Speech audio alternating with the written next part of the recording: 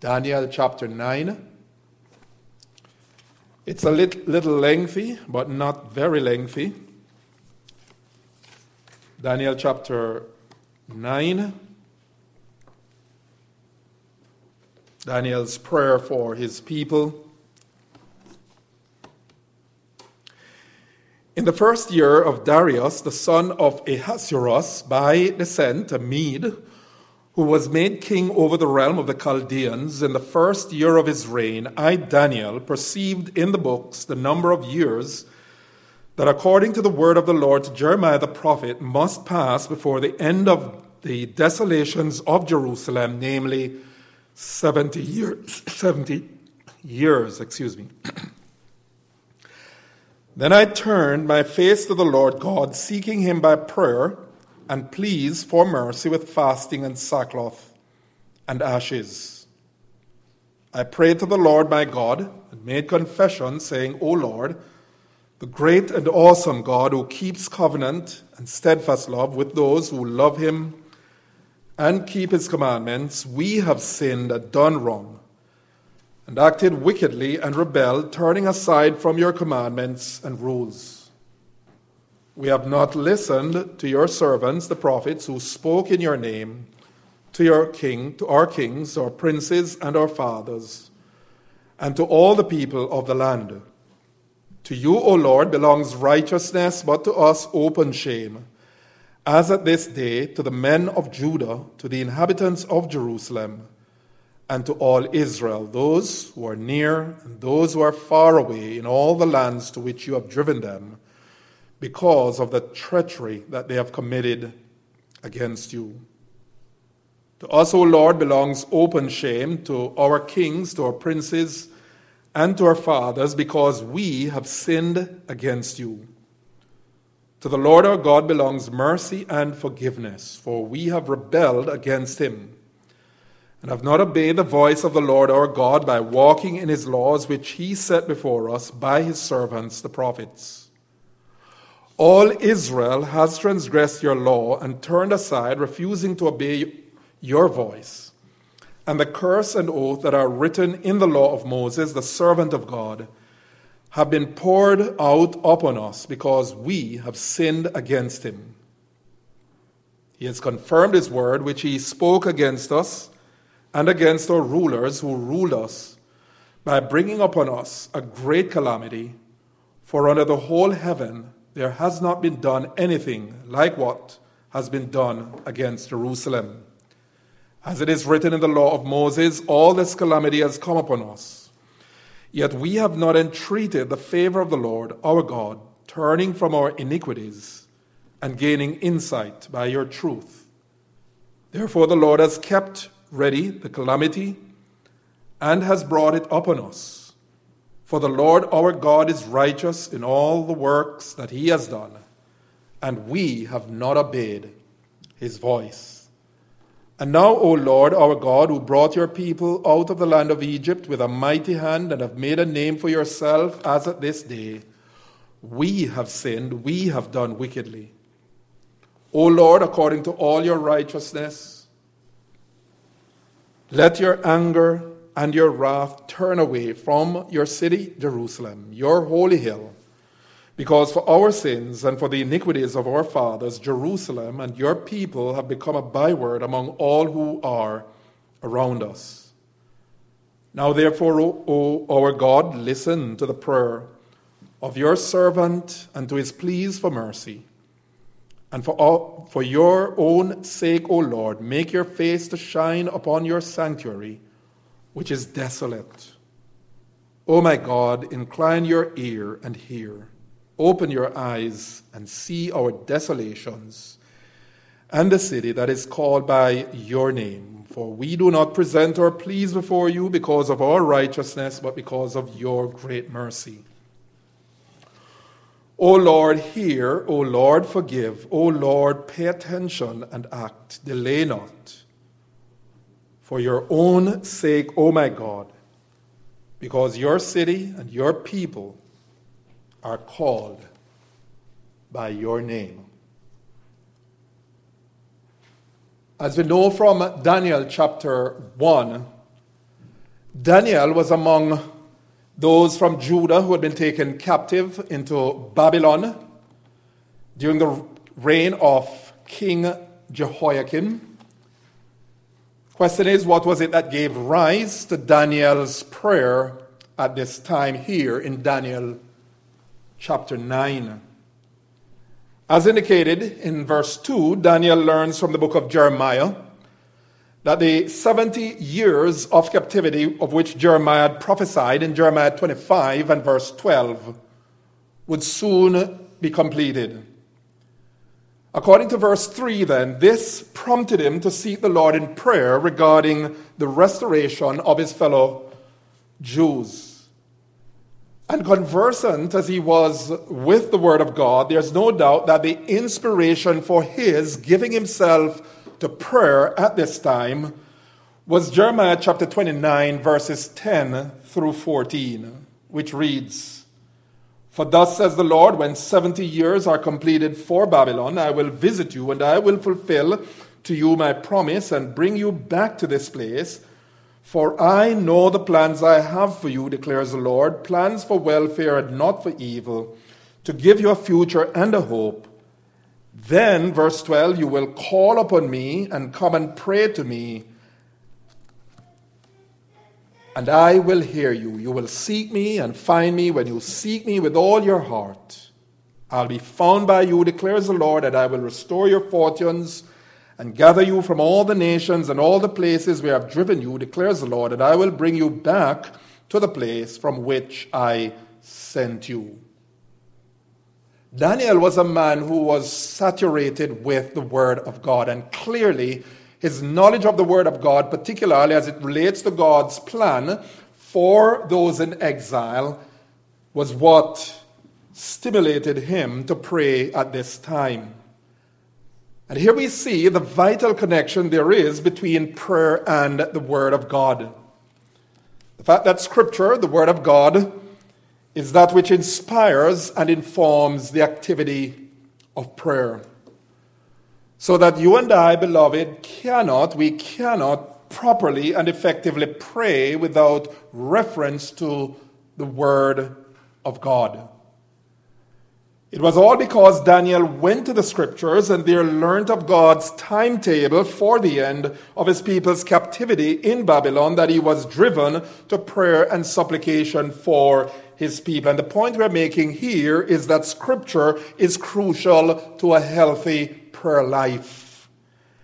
It is Scripture that reveals the mind and will of God. Apart from Scripture, then, there's really no basis for communion with God. As we have often said, I've said time and again, you and I do not have the raw material with which to communicate with God outside the Word of God. It is the Word of God that inspires and informs prayer to the Lord.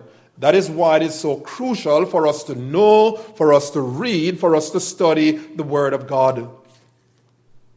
And the time we have, we want to examine this prayer of Daniel and see some principles we can apply, we can learn and apply to our prayer lives. And the first thing we observe from this prayer of Daniel is this, that Daniel's prayer was focused. Daniel's prayer was focused. Look at the A part of verse 3. Daniel says there, "Then I turned my face to the Lord God." Here's what we could say that prayer is not. Prayer is not some kind of flowery, sophisticated speech. Prayer is not simply a matter of stringing together some nice sounding, impressive, pious words. Prayer is first and foremost engagement with God. It is turning not to those who are within earshot of our prayers so as to sound impressive to those around us, but turning to the living God so as to converse with Him. You'll recall what our Lord Jesus said concerning prayer. He says that when you pray, do not be like the hypocrites, for they think they might be heard for their much speaking, among other things. The Pharisees, they love to pray on the street corners where they could be heard and seen by passers-by. What did our Lord Jesus say? But when you pray, enter your closet, He says, shut the door and pray. Here's what it says. Pray to your Father who is in heaven. Prayer focuses on God. Daniel says, I turned my face to the Lord God. And here, turning the face carries the idea of expectation from God. It suggests anticipation from God. That is to say, we are expecting from God some favor, some mercy. His setting his face toward the Lord says that as far as Daniel was concerned, if there was to be any expectation of help, it would come from none other but the living God. In fact, we hear the psalmist saying something to this effect. He says, from you is my expectation, to you do I pray all the day long. And today, beloved, you and I need constantly to set our minds and our hearts to God and to God alone in prayer. Daniel's prayer, number one, was focused, but secondly, Daniel's prayer was fervent. He says in verse 3 that he was seeking the Lord. Here it comes. He was seeking the Lord by prayer and pleas for mercy with fasting and sackcloth and ashes. And the construction of the Hebrew verb seeking connotes ardent, restless search. Ardent, restless search. According to one lexicon, the verb, quote, has in view the finding of an object which really exists or which is thought to exist, which is not close at hand, but is desired most earnestly and initiates the seeking. So when Daniel speaks here of seeking the Lord, the idea is this, that he is determined to leave no stone unturned in his quest to draw near to God. Again, no doubt he has in mind Jeremiah chapter 29, 12 and 13, where God promised, then you will call upon me and come and pray to me, and I will hear you. You will seek me and find me when you seek me with all your heart. That is how God wants for us to approach him. He wants for us, first of all, to be focused on him, and he wants for us to be fervently engaged with him. And we see further suggestions of Daniel's intensity, his fervency in prayer as he goes before the Lord. Because there in verse 3, we see the activities related to his seeking the Lord. Notice how that his prayer relating to the matter of his approaching God, you notice there the various verbs that suggest intensity of action. There's progressive intensity. Daniel not only sought the Lord in prayer, he sought the Lord by pleas. By pleas for mercy, he was, as it were, begging God, crying out to him. The word is related to entreaty, to supplication, to a spirit of desperation in seeking the Lord. Daniel cried to the Lord for mercy. And it could be said of us, and I know I put myself in that, how often are we driven to pray with such intensity, with such fervency? And we'd have to admit, many a times, there's not that spirit of entreaty, of earnestness in our praying. Such intensity, such pleading is quite often missing from our prayers today. And as far as Daniel was concerned, when it came to prayer, fervency of spirit was really what mattered. He was earnest. Someone as well said that what counts with God is not the arithmetic of our prayers, how many. It's not the rhetoric of our prayers, how eloquent. It's not the geometry of our prayers, how long. It's not the emotion of our prayers, how sweet. It is not the logic of our prayers, how argumentative, but rather the faith and fervency of our prayers. And you'll notice furthermore, related to his fervency, not only the progressive intensity of his praying, his seeking, his pleading, but notice the actions he undertook. He did so, he tells us, with fasting and sackcloth and ashes. And by these acts of denial, first of all with fasting, Daniel was suggesting that nothing was more important to him at that point than seeking the Lord and finding favor from him. And we need to say here, beloved, that as a spiritual activity, fasting is not some mechanical exercise we undertake to impress God. Fasting should be done meaningfully. It should be done with sincerity. The idea of fasting is that we are so engaged with the matter at hand. Nothing is as important. No, not food, not drink, but meeting with the living God. He fasted, he prayed, and he put on sackcloth and ashes. Expressions of mourning, expressions of grief.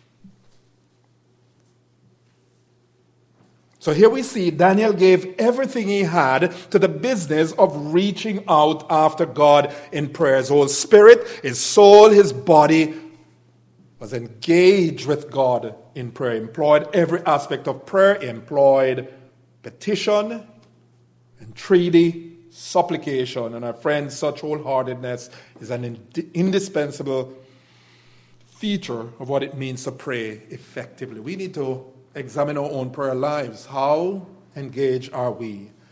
And truth be told, if we're not careful many times, we find ourselves more saying prayers than we are actually praying. Earnestness, fervency. Thirdly, we notice, and this is very important, not only was Daniel's prayer focused, not only was it fervent, but Daniel's prayer was fueled by knowledge of God. His prayer was fueled by knowledge of God. And here's the truth, we never pray properly, we never pray effectively unless our prayers are informed by knowledge and understanding of who God is, in terms of his character, in terms of his power. That was why in the model prayer, our Lord Jesus taught his disciples, he says, and when you pray, pray like this, Our Father who is in heaven, hallowed be your name. What was our Lord Jesus doing there? Jesus was suggesting that in order to pray effectively, in order to pray properly, it's important we have an understanding of who God is. Our Father who art in heaven, hallowed, set apart, holy be your name. We're not just talking to another person. We're talking to the living Almighty God of heaven. And so note Daniel's understanding of God as indicated by the terms with which he addressed God. Here's how his prayer was fueled by knowledge of who God is. First of all, notice what he says in verse 3. I turn my face to the Lord God. Adonai, the word he uses here for Lord, speaks of God as the sovereign, exalted Lord. Elohim speaks of God in terms of his majesty, in terms of his might. That is why in verse 4b, he is described as, notice there, the great and awesome God. Daniel is saying, Lord, I can come to you because of who you are. You're a God of majesty. You're a God of power. You are the awesome living God of heaven. Here's what that does for us when we pray. A knowledge of God, when our prayers are fueled by knowledge of God, it fosters faith in God.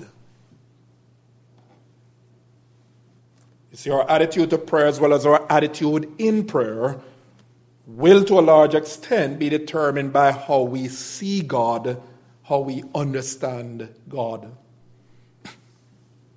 Now in verse 4, and verses 4 and following, we see the contents of Daniel's prayer. If we want to know how should we approach God, the question is, what would we say to God, especially if we were in a situation like Daniel, a situation of crisis? What are some of the contents that would form our prayer to God? Notice, first of all, Daniel, as he prayed to God, he affirmed that God is faithful. He affirmed that God is faithful. Look at the C part of verse 4. He says, he is a God who keeps covenant. In other words, he's the God who keeps his end of the bargain. He's the God who is faithful to his promises. And how important was this aspect of God to Daniel as Daniel prayed?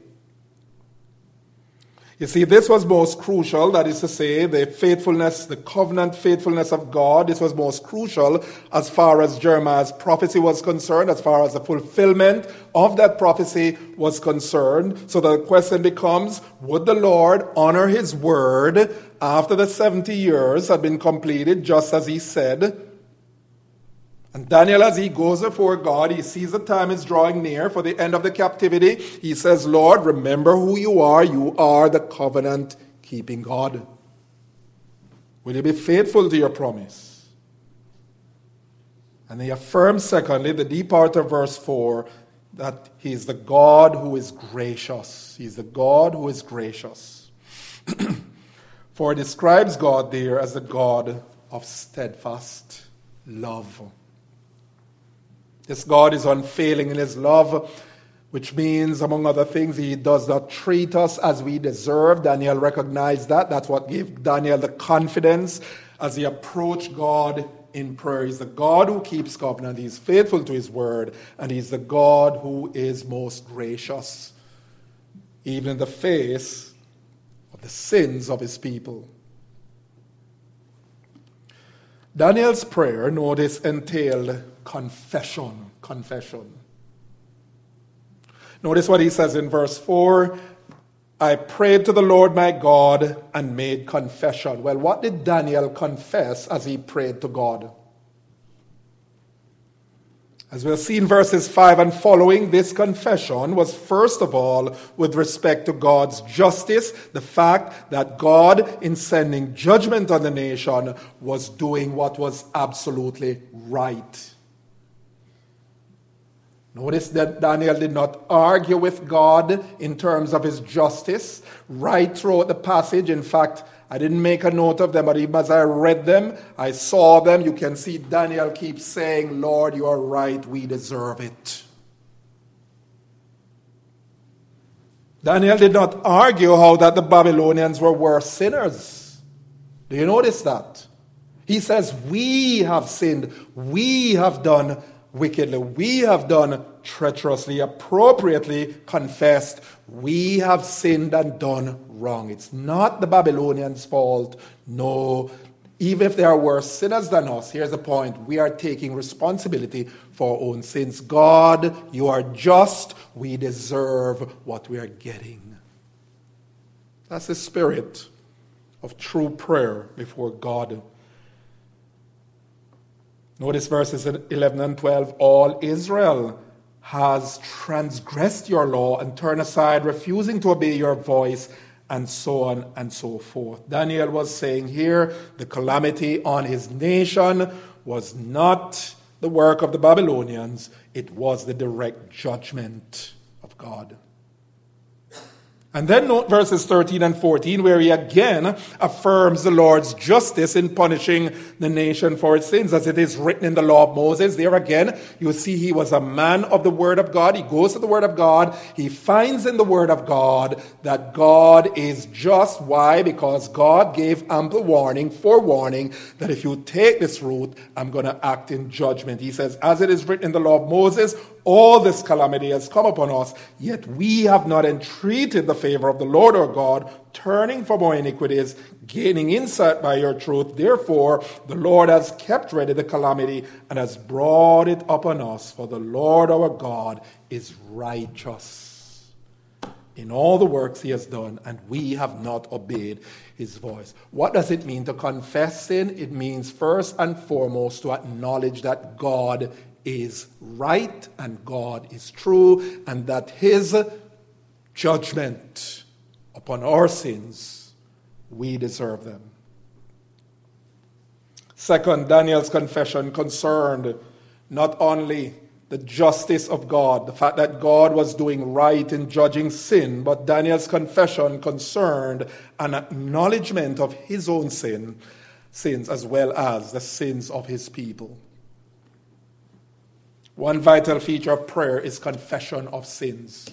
Truth be told, every time we go before God in prayer, perhaps the first thing we should do is confess our sins. Even if we're not consciously aware of sins. Here's the point. We have sinned because there's not only the sin of commission, there's a sin of omission. We sin not only knowingly, but we also sin unwittingly.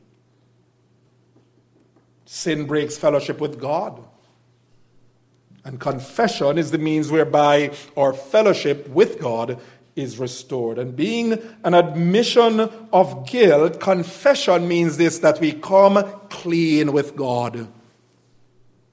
It means we call a spade a spade. We do not cosmetize sin. We do not sanitize sin. We call sin for what it is. So notice in verses 5 and following how frank Daniel is as he names his sins before God. First of all, he says, we. Stop there. Daniel, we know, was a godly man. In fact, in the book of Ezekiel, he's mentioned with Noah, where God, I think 3 times in the book of Ezekiel, he appeals to Noah. Who else? These 3 men, Noah, Daniel, and there's another.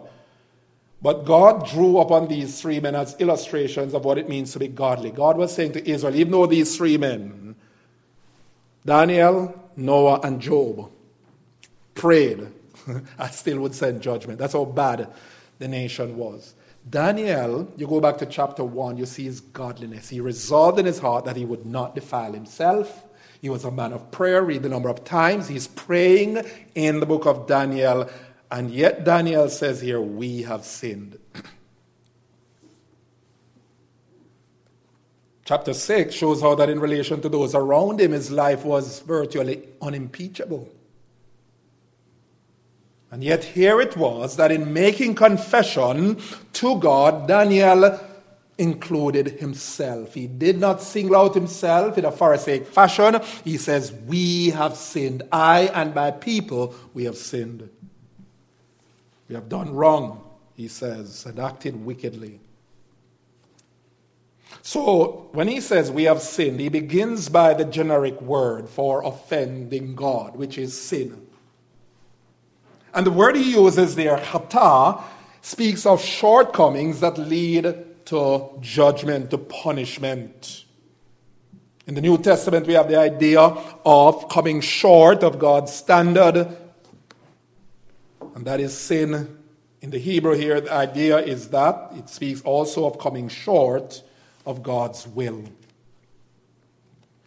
And it's interesting to know the various aspects of sin. As I said, he did not cosmetize sin. He didn't sanitize sin. Notice Daniel, he says we have done wrong. The A part of verse 5. The word there, wrong, ava, speaks of bending or twisting, and by implication, the term denotes moral crookedness. Daniel is saying, look, God, before you, we are twisted, we are corrupt, we are out of shape, we have done wrong.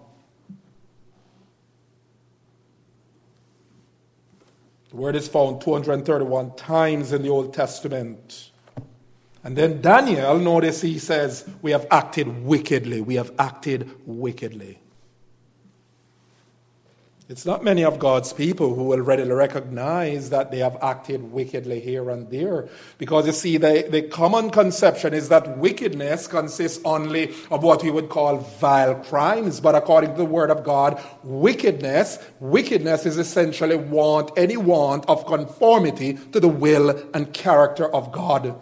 God, in fact, suggests that his people, his redeemed people, can be wicked. Because he says in 2 Chronicles 7:14, if my people who are called by my name shall humble themselves, will turn from what? Their wicked ways, I will do this and that. Psalm 139, the psalmist David, holy man of God, man after God's own heart, he says, search me, O God, know my heart, see if there be what? Any wicked way in me. From the biblical standpoint, to be wicked is to embody a way of life, a manner of life which is opposed, which is contrary to the will, character, and purpose of God. You see, we come to understand sin as wickedness only when we see sin in the light of God's holiness, in the light of who God is. That's why Joseph, you remember in Genesis 39, when he was being seduced or he was facing the temptation with Potiphar's wife, he placed him in that compromising situation. He did not say, how can I engage in this affair? He didn't say, it's wrong for me to be doing this to Potiphar. Remember what he said? How then can I do this great wickedness and sin against God? Fourthly, Daniel characterizes sin, his sins and the sins of his people as, verse 5d, turning aside from the commandments and rules. Turning aside to sin against God is to deviate or veer from his will, from what he has expressly stipulated in his word. To sin, then, is to be a moral and spiritual deviant in the eyes of God.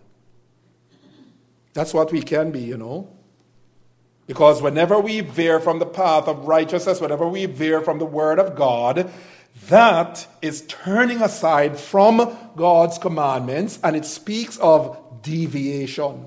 Today we use the word deviant in other ways. We talk about a deviant person. We're talking about a morally perverse person, immoral. But God says when we turn away from him, in fact the Bible will use the word perversity to speak of our sins against God. And isn't this turning aside from God the essence of what Paul said in Romans chapter 3 verses 10 and 12 when he says this, none is righteous, no, not one. No one understands or seeks for God. All have what? Turned aside. Isaiah 53:6, all we like sheep have gone astray. We have turned everyone to his own way. Daniel would not sanitize sin. Notice how he describes sin in verse 6. Sin is neglecting to listen to God's word. Here's what he says, we have not listened to your servants, the prophets, who spoke in your name to our kings, our princes, our fathers, and to all the people of Israel. What is sin? Sin is this. It is shutting our ears to what God has to say. The imagery is suggestive of defiance against God.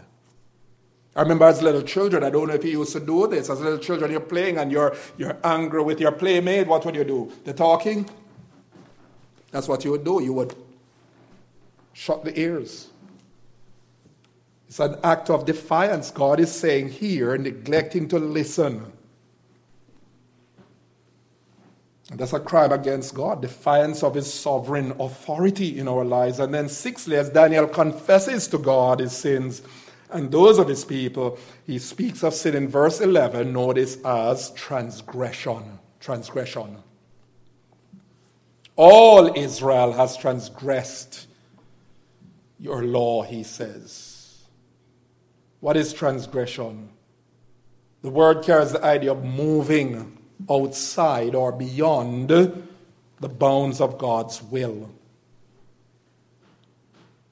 I was trying to figure if in this country, I know when I was growing up, if you're being rude or insolent, your parent would remind you, don't you pass your place. I suspect it's used here too, right? Don't pass your place. Don't be rude. Don't be insolent. Don't overstep your bounds. We hear the expression today, stay in your lane. Stay in your lane, man. And when we come out of our lane where God's word is concerned, what we are doing, we are transgressing. It's an act of defiance against God. That's what Adam and Eve did in the Garden of Eden. They overstepped their bounds. God said, listen, don't touch that tree. But they thought otherwise. They transgressed. They stepped across divine boundary. But I know we have to cut this short, but fast forward to verse 9, and here's a wonderful part of Daniel's prayer. It is this: the glorious prospect, the glorious provision of God's forgiving mercy and grace. Here's what he says: to the Lord our God belong mercy and forgiveness, for we have rebelled against him. He's saying, Lord, even in the face of our rebellion, we are counting on the fact that you're a merciful God.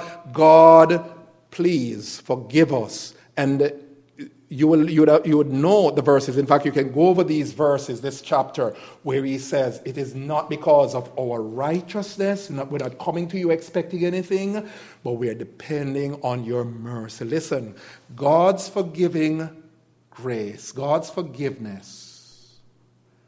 First of all, it's not cheap. We know, of course, we are forgiven on the basis of Christ's shed blood. We are forgiven by God's grace. It is not how good we try to be.